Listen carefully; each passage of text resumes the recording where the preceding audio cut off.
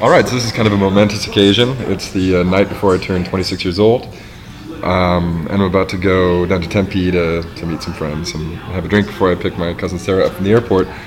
But that wasn't a momentous occasion. The momentous occasion is that, Steve Jobs passed away today.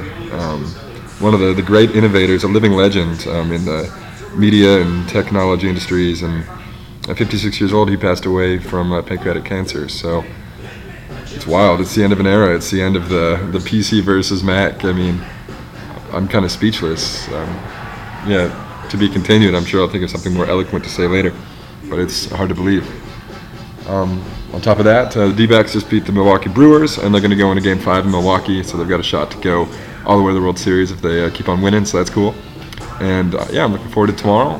My mom cooked a pumpkin cheesecake or some kind of delicious cheesecake, and Dad's going to cook a big dinner, and I've got Toph in town, and Sarah Pooty, and Keith, and Sam H., and all these good people I know are going to come in for my birthday, and I can't wait. And then up to Flagstaff after that. So, time to go to the airport and pick up Sarah. That was my day.